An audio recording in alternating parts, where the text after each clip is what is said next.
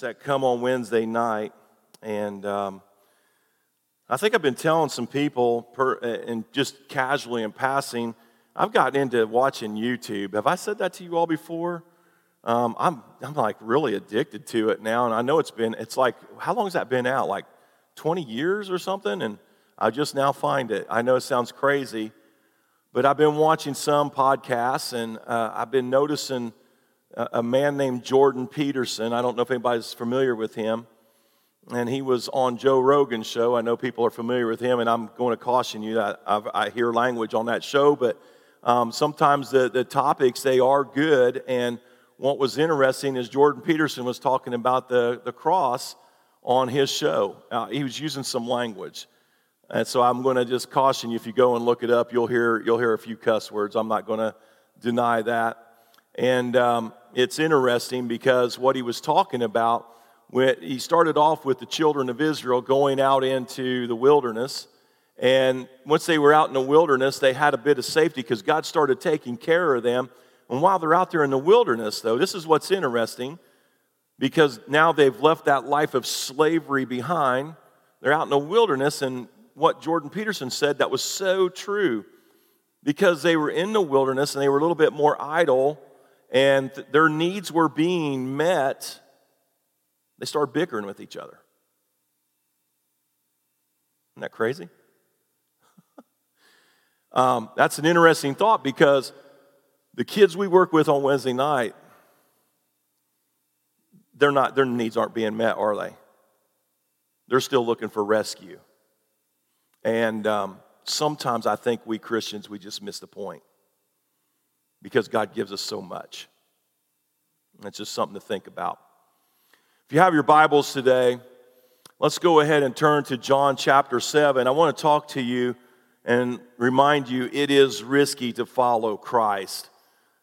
This is going to sound maybe a little old school to you, and I'm going to go ahead and confess that some of the stuff I'm going to talk about today actually just seems like maybe it's out of touch or out of time, maybe old school, and I don't know. In fact, I'm going to say I might even use not any profanity, but language, Christian language, that we haven't talked about in a long time. And so because of that, sometimes it feels like people just don't connect with Christian language anymore. I don't know if anybody's experienced what I'm talking about, but I think that that's a real thing that's going on today. And I've been doing some membership classes for the Wesleyan Church, and we're doing a few right now. I'm going to have membership classes for those who are interested this Tuesday. You probably heard in announcements. And then also I'm doing some membership classes at another location on Thursdays. And when I've been going through these membership classes, I'm being reminded about what it means to be a Wesleyan, and also where the Wesleyan Church comes from. I think I told you all when I first got saved, my wife was going to a Wesleyan church, and honestly, I'd never heard the term in my life. I thought it was a cult. It was unreal. I was like, well, I told her, I said, I go to a Christian. We're Christians, and I didn't understand. And we're a denomination named after John Wesley, right? So what's interesting, while I'm going through these membership classes, I'm reminded of something in our Wesleyan church history, that something is pertinent to today. At one time, John Wesley was an Anglican, and he was ordained into the Church of England. And so his goal was to Christianize Christians. Sounds very familiar, doesn't it? Because we have that form of godliness sometimes, but yet we're not really serving the Lord, but we sometimes will have that form of godliness. And so John Wesley was trying to preach holiness, obviously. He discovered holiness. And so it was interesting because he wrote this book called A Plain Account of Christian Perfection. You can still get it today, and it was about holiness. And so after the American Revolution, John Wesley ordained some ministers to come to America and begin to preach holiness. And obviously, Jesus Christ, obviously. Salvation through Jesus Christ would be the key, and then surrendering and being filled with the Holy Spirit, right? And so when they came to America, they started doing rather well, but one of the things that started to happen was that they began to let go of the message of holiness, being filled with the Spirit. And so they started to let go of that, and in fact, even though John Wesley, that was part of the doctrine, after so many years, I'd say 14 years, they actually said, we're going to drop that from our articles of religion. And even with the issue of slavery, for instance, John Wesley was against slavery, clearly. So when you can think of is the idea of holiness, once you drop the idea of holiness, then you're going to probably be willing to wink a little bit at the issue of slavery, a controversial issue of the time. And in fact, in 1850, the Methodist Church was the largest denomination in America. This is interesting. And the problem was, because this is where we stem from, the Methodist movement, the problem was they were so large, things were going so well, that they did not want to speak to the issue of slavery because it was so controversial. Now, as I say this to you, the thought that occurs to me, I've said this for years, that the Holy Spirit, to me, it's about a movement in a lot of ways. He is a person, but when He empowers us, it's a movement to change the world. It's kind of the idea of what John Wesley had with the Anglican Church. He wanted to Christianize the Christians, right? But here's the problem. Every time a movement becomes institutionalized, the institution becomes more important than the movement. So you can imagine people begin to have their incomes, they have influence. If you're a Methodist, you're the largest denomination in America at that time. You can imagine that they didn't want to lose what they had by addressing something that was controversial. And the problem is that there is always a risk when you follow Jesus Christ. The risk is you're going to offend someone. Everybody with me on that? If you speak on behalf of Jesus, you're always going to offend someone. But the problem is that humanity becomes less important, and money and influence and prominence becomes more important than humanity is, which is contrary to the Word of God. So if you are someone who was in the Methodist Church, then the idea would be you didn't get to speak at conventions anymore if you address the issue of slavery. So they decided to keep quiet about it. They didn't want to take the risk to follow what Jesus would do. You start to see that a little bit today, really, because you and I are living in a controversial time.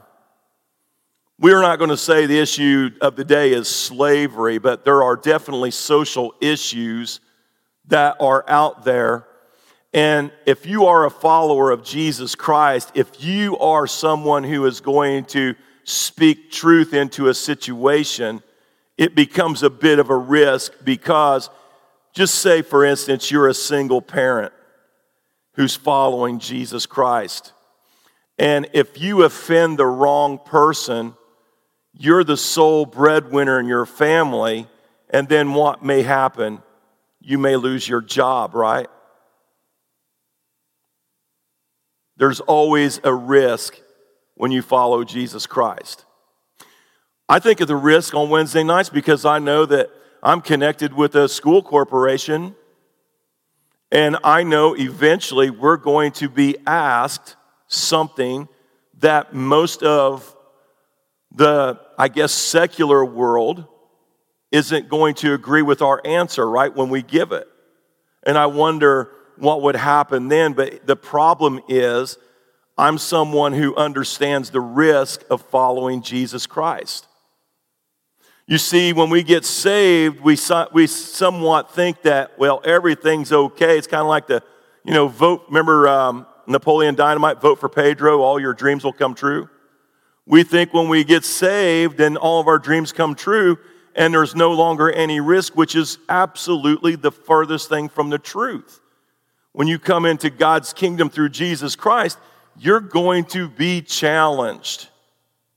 And so our passage this morning comes from the book of John, and what's so interesting about the book of John is it's one of the later entries into the Bible because it was written good while after the other ones were written. Say, for instance, the Gospel of Mark was probably written around 50 AD.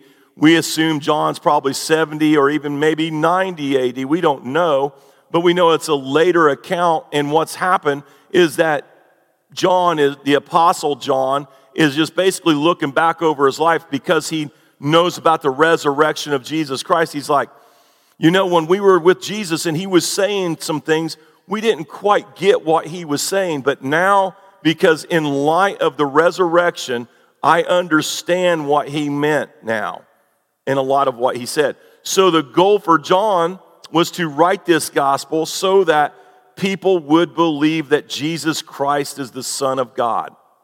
And so when you start looking at our passages, just to get this into context for chapter 7, you start knowing that in chapter 4 and 5 and 6, Jesus is spending a lot of time making sure people know that he is the Son of God, that he was sent by God, and he's not here to just simply get glory from humanity, but he is here to glorify his heavenly Father.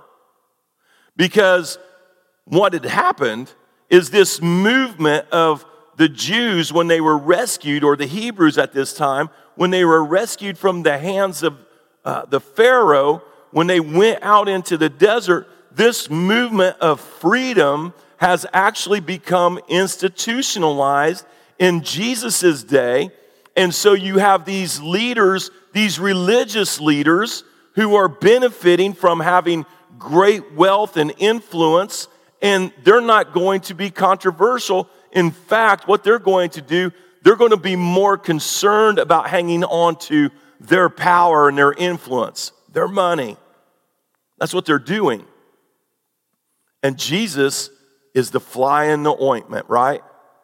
That's what he is.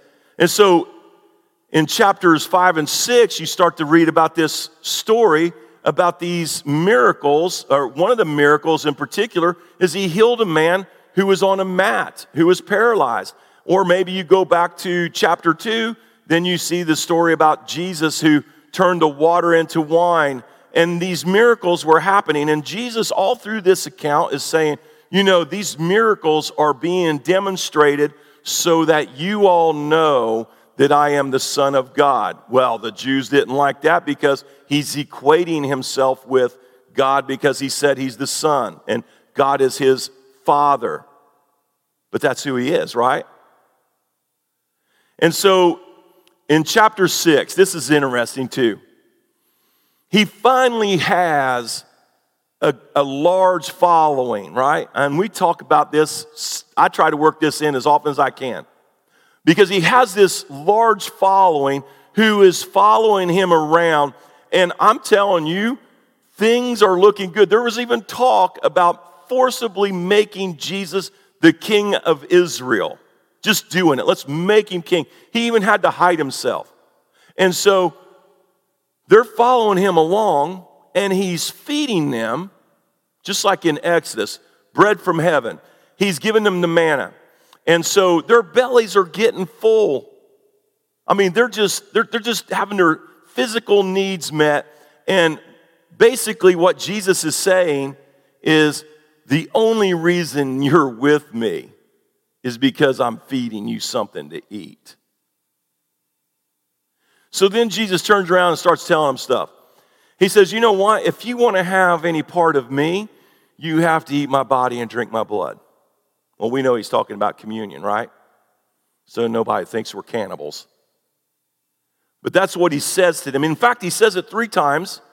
And then what happens is all the people said, that's a bit too far. I think we're going to go on. Our bellies are full anyway. Let's just go on home. And so they all take off and desert Jesus, except for at least the 11, the 12 actually. And Peter says, I'm not going anywhere. You can read it for yourself. You have the words of eternal life, Jesus. Where else would I go? And that brings us right where we're at. So Jesus is very controversial, and it's becoming risky to follow him because they deserted him because something isn't right with him when he says something like that. If you follow Jesus, then you must be crazy like him too, right? Let's look at what chapter 7 says. I'm going to read verses 1 to 13, and it says this. After this, Jesus went around in Galilee. He did not want to go about in Judea because the Jewish leaders there were looking for a way to kill him. But when the Jewish festival of tabernacles was near, Jesus' brothers said to him, leave Galilee and go to Judea, so that your disciples there may see the works you do. No one who wants to become a public figure acts in secret.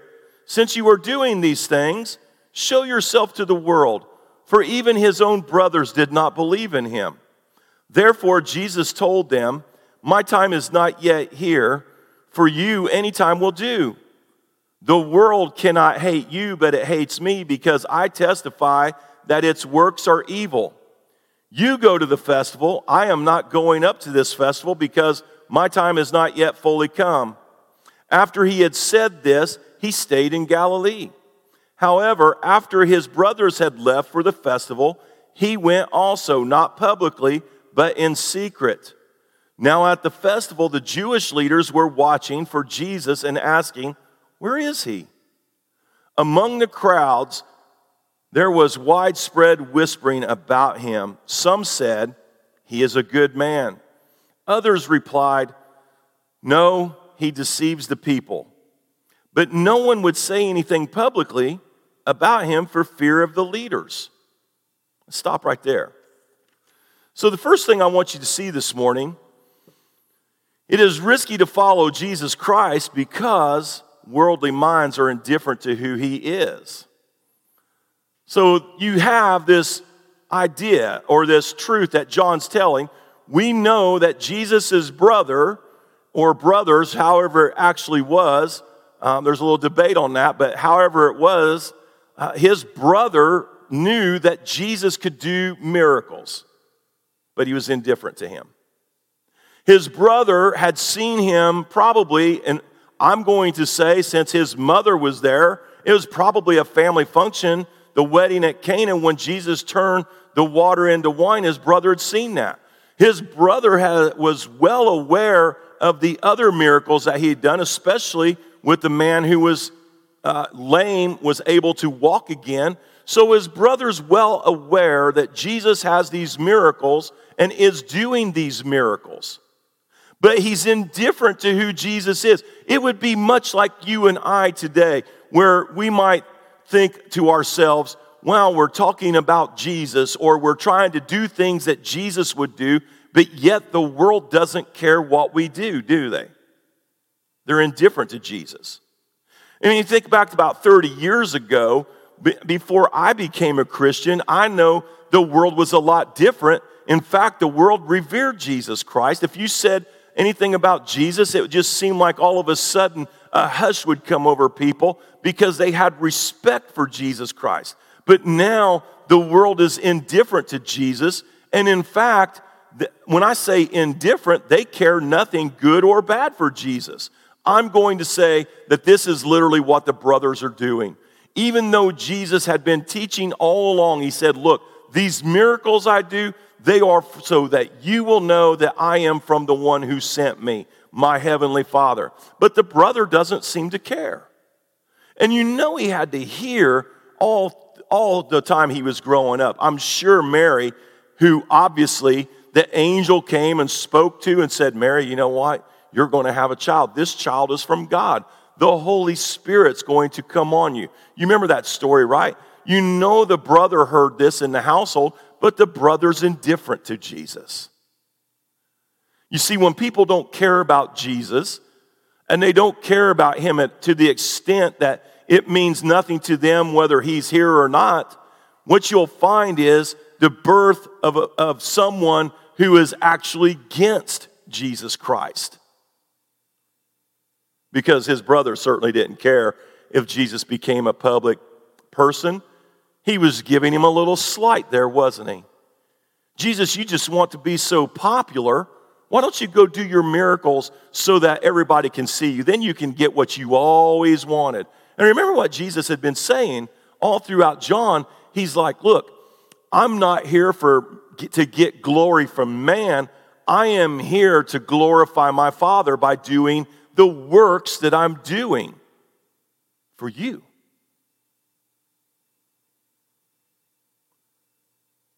I'm going to tell you something. It's risky for you and I today because people are so indifferent to Jesus. If you say that you are a follower of Jesus Christ today, they're going to think something's wrong with you. And I'm going to say this too. Sometimes we Christians demonstrate that really what all we really want is that we want the world to be impressed with who we are. Have you noticed a trend in the American church lately? We're less concerned about glorifying our Heavenly Father and more concerned about getting the world to think that we're okay with them than any other time that I can imagine or remember in my life.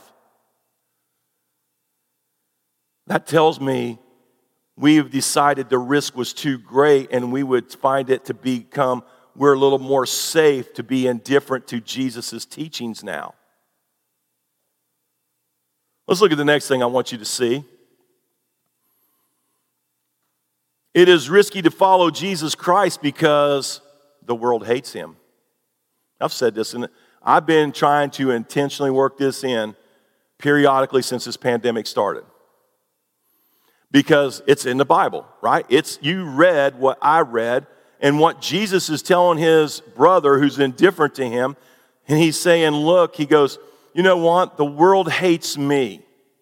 The world doesn't hate you because you are a product of the world.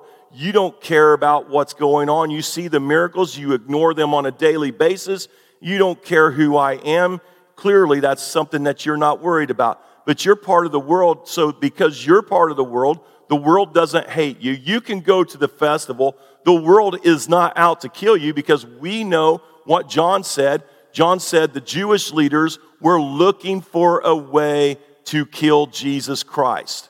That's what it says. And he says, the world hates me because I testify against the world that its works are evil. And so what he's saying when he says that is that the world is seriously counter to everything that God tries to do. God is for humanity, but the world is trying to hurt humanity almost on a daily basis, if not a daily basis. And he says, here's the evidence, and he's saying, because he has healed somebody, if you read on further down, because he healed the man who was paralyzed at this pool. Do you remember the story? The guy was laying on a mat by the pool, and every time the water would move, they would think the angel was stirring the water, and they thought, well, first one that can get into the water gets healed, right? Sounds like last one in's a rotten egg. The paralytic guy, he's laying right next to this pool, and he can't get himself in there. Notice how Jesus comes to him, though, right? Y'all pick up on that? But he cannot get himself in there, and Jesus basically says, look, I'm speeding along here, okay? This isn't word for word, but he's like, look, you're healed. Now get up and take your mat and go.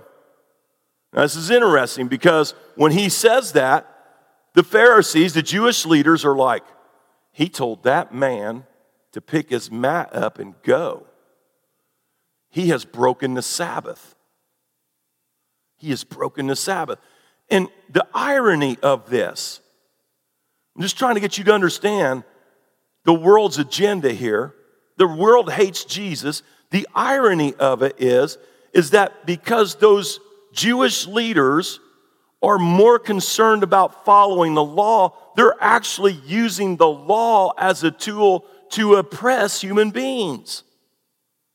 And Jesus is telling them, you talk about controversy, Jesus is like, this very law that you're using to try to find a reason to condemn me or anyone else, this law was given to humanity so that humanity would understand that God values humanity. And if they understood that God values humanity, then humanity's going to more than likely start valuing other people other than themselves. But the fact that I told this man he was healed, you didn't care about this. You were more concerned about the fact that I told him to pick his mat up. Because then you wanted to oppress me or anyone else with this law that my heavenly Father gave you. You've twisted it around. And because I did this, you want to kill me. The world hates me. You see, this is where the risk is, isn't it?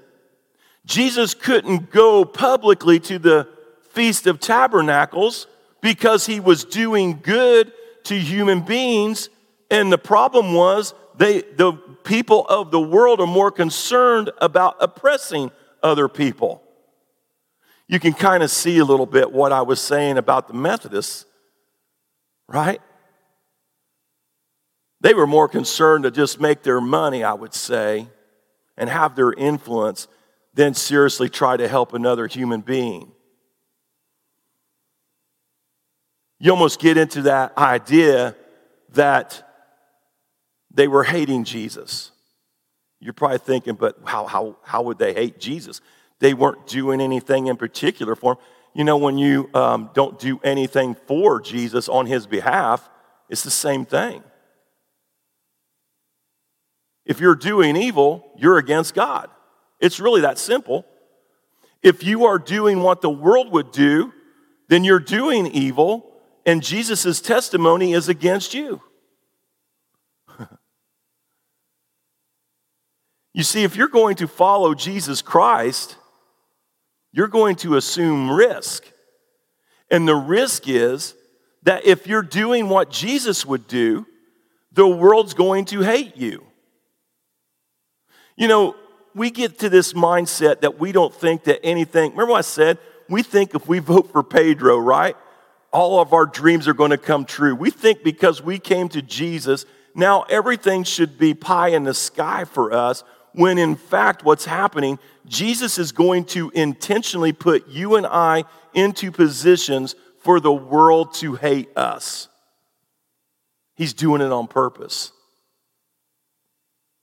Because if we are truly followers of Jesus Christ, then we're going to be more concerned about giving God his glory through Jesus Christ and doing what he says than we are about trying to make ourselves famous or likable by other people. It's risky, isn't it? I don't know about you. I like people to like me. But I'm going to tell you something. I'm more concerned that Jesus is pleased with me. That's just the way it is. Because the risk, I've weighed the risk. I am going to say, I want Jesus to be pleased with me more than I do people, and I would assume that's where you're at. Look at the last thing I want you to see. This is really the reason why I wanted to preach this part. It is risky to follow Jesus Christ because leaders created a fear of talking about him. That's quite a statement. And that, you know, when I think of the book of Hebrews, what always stands out to me about Jesus Christ is we don't have a God who doesn't know what you and I go through. In fact, that's what the writer of Hebrews is always saying. He says, you know, this God, this Jesus Christ, this one who saved us and we serve, he has gone through everything that you and I have ever gone through or ever will. He's experienced everything that you've experienced. Everything. Even to the point of people hating him and being indifferent to him and it just people, even to the point where somebody like Judas doesn't want to continue with the risk with Jesus, does he? Where he gets betrayed by one of his best friends so that he gets murdered, right?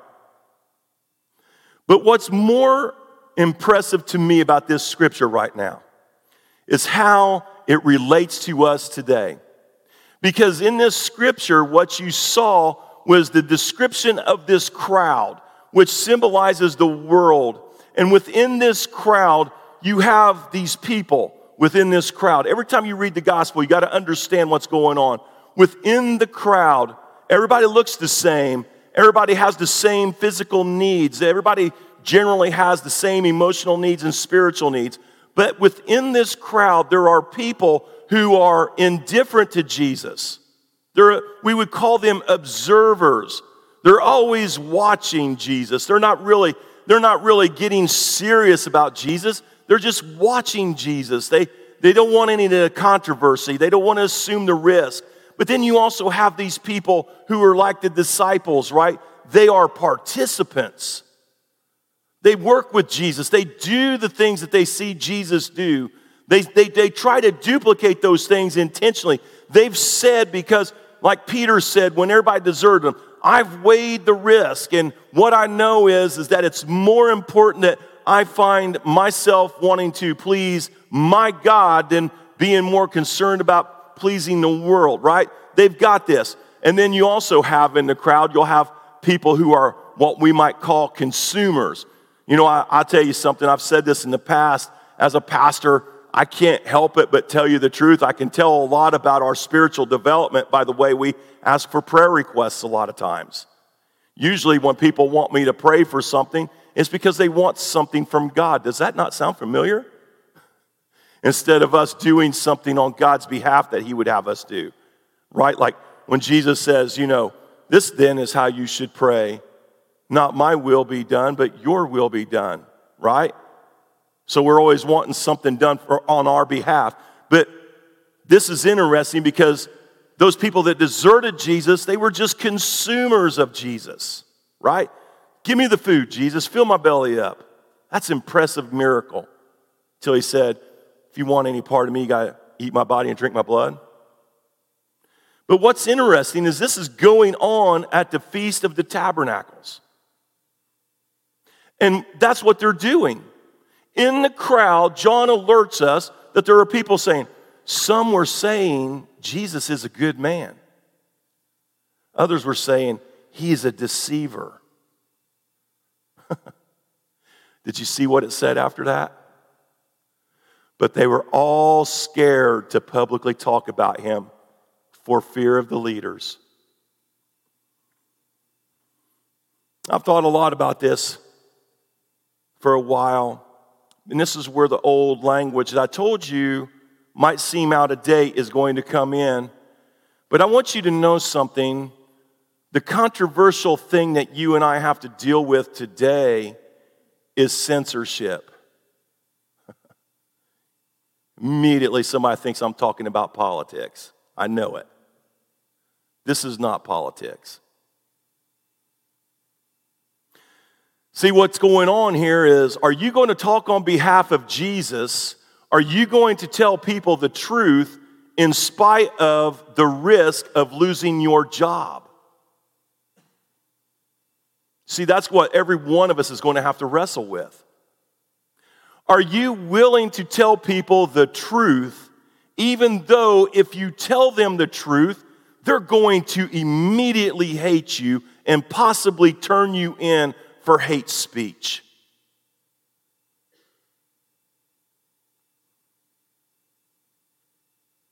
When I was a kid, I think I've told you this before. For some reason, my neighbors, I assume this is where I got it from, had it to where I understood that a day may come that I have to say, I am a follower of Jesus, or I love Jesus when nobody else will. And what they would tell me, this is how they would explain it. This says, I don't know that this is true 100%. Okay, I think that you still have to have a changed heart. But understand what I'm saying. They'd say, if you die for Jesus, you'll go to heaven immediately. It's an instant ticket to heaven. And so I used to be terrified of this water, this river, that our bridge would go over this river in our town. And my mom used to tell me, don't ever go by that river, Scotty. There's whirlpools in there. Remember, does anybody remember Land of the Lost? That show terrified me on Saturday mornings because it was a whirlpool. And Mom she just had me scared of water. I'm going to tell you something. And I remember thinking, though, when I was going across that river bridge, I thought, boy, if the Lord told me the only way, I'm probably 5 years old, though. If he said the only way for me to go to heaven is if I would jump in that water and allow myself to drown. Now, I know it sounds crazy. Don't do this. This is just a young kid. But I remember thinking like that. That's so crazy, isn't it? But I'm going to tell you something. This censorship that you and I have to struggle with, I would say it's the forerunner to the mark of the beast. I wish I knew what you all were thinking right now. Because you're either thinking, he's cuckoo, or, oh my goodness, I think he's right. Or maybe you're just saying, I don't know, I have to think about that a little bit. But when you're told you can't speak on behalf of Jesus, when you stop doing this is when we get into stuff like in Revelation when Jesus is challenging the churches. Don't you stop. It may cost you your life, but don't you stop. You're being tested right now.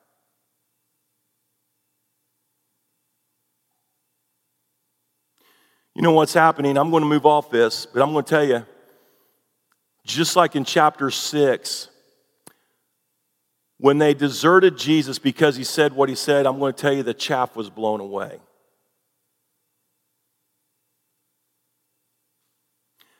I'm going to write a book that nobody will ever read. The title's going to be Reinstating the Narrow Road in the American Church Again.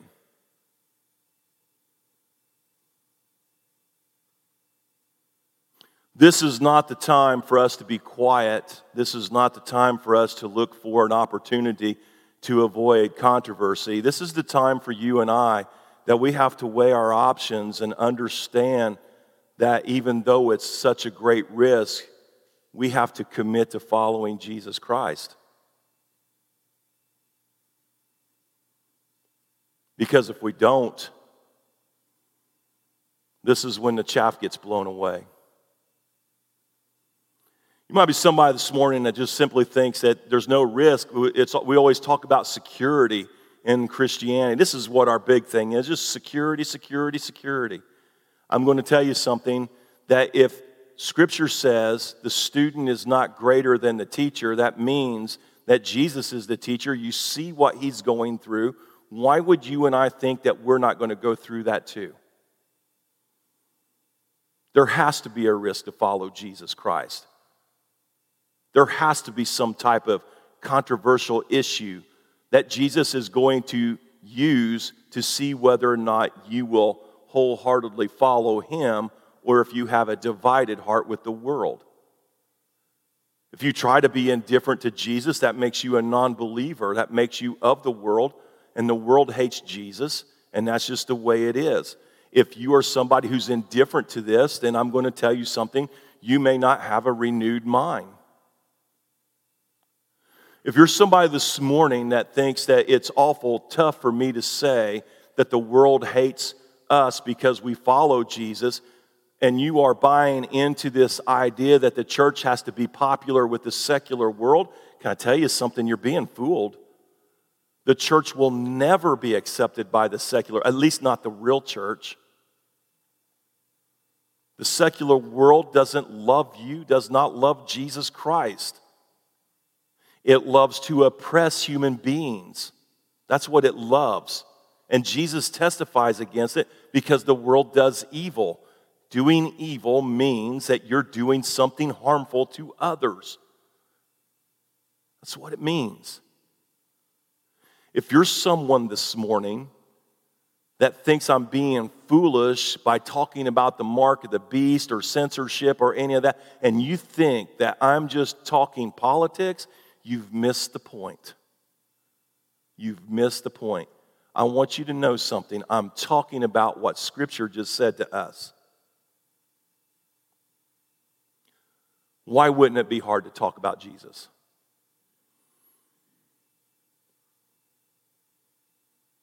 If you love Jesus Christ this morning, you'll sign on and assume the risk.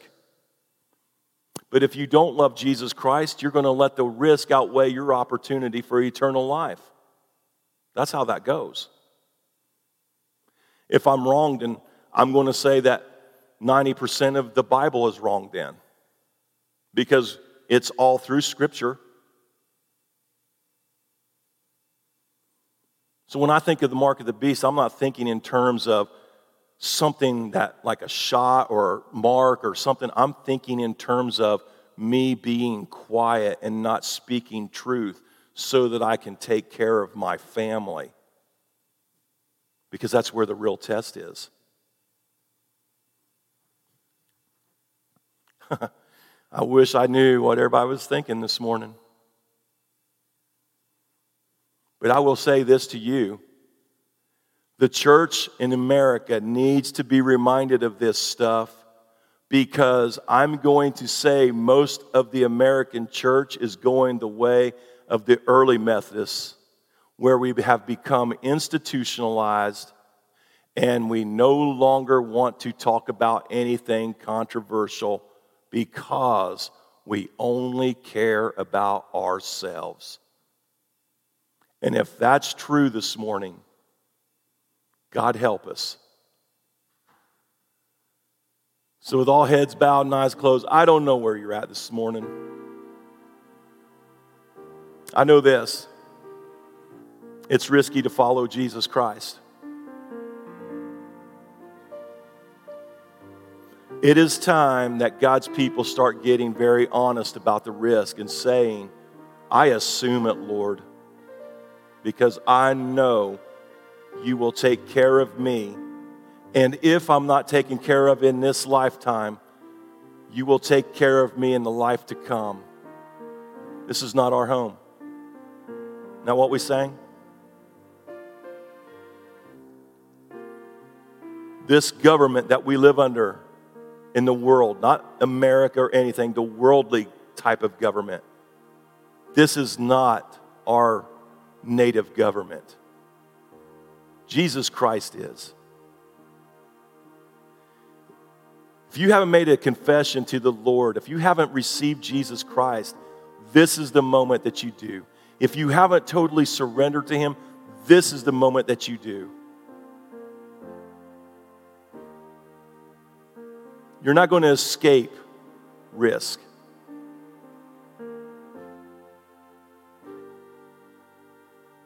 Let's pray. Father, we come before you now. We're so grateful, Lord, for your word. Lord, your word is truth. There's nothing like it. Your word is the final authority, Lord. And Father, this morning, I pray that if there's anybody within the sound of my voice that's struggling with anything I have said, Lord, would the Holy Spirit speak to their hearts this morning? Would you reveal your truth from your word to them, Lord? Let them read it for themselves. You're the soul winner, Lord. There's no other. You're the one. All we do is plant and water seed, Lord, but you are the Lord of the harvest. And I pray, Father, this morning that you are having your way with us. Help us to be found faithful, Lord, even in times of controversy, in times of great risk. Help us, Lord, your people, to be found faithful. Now, Father, I pray that you go with us now and help us to be mindful about what we've heard this morning. For it's in Jesus' name we ask. God's people said, amen.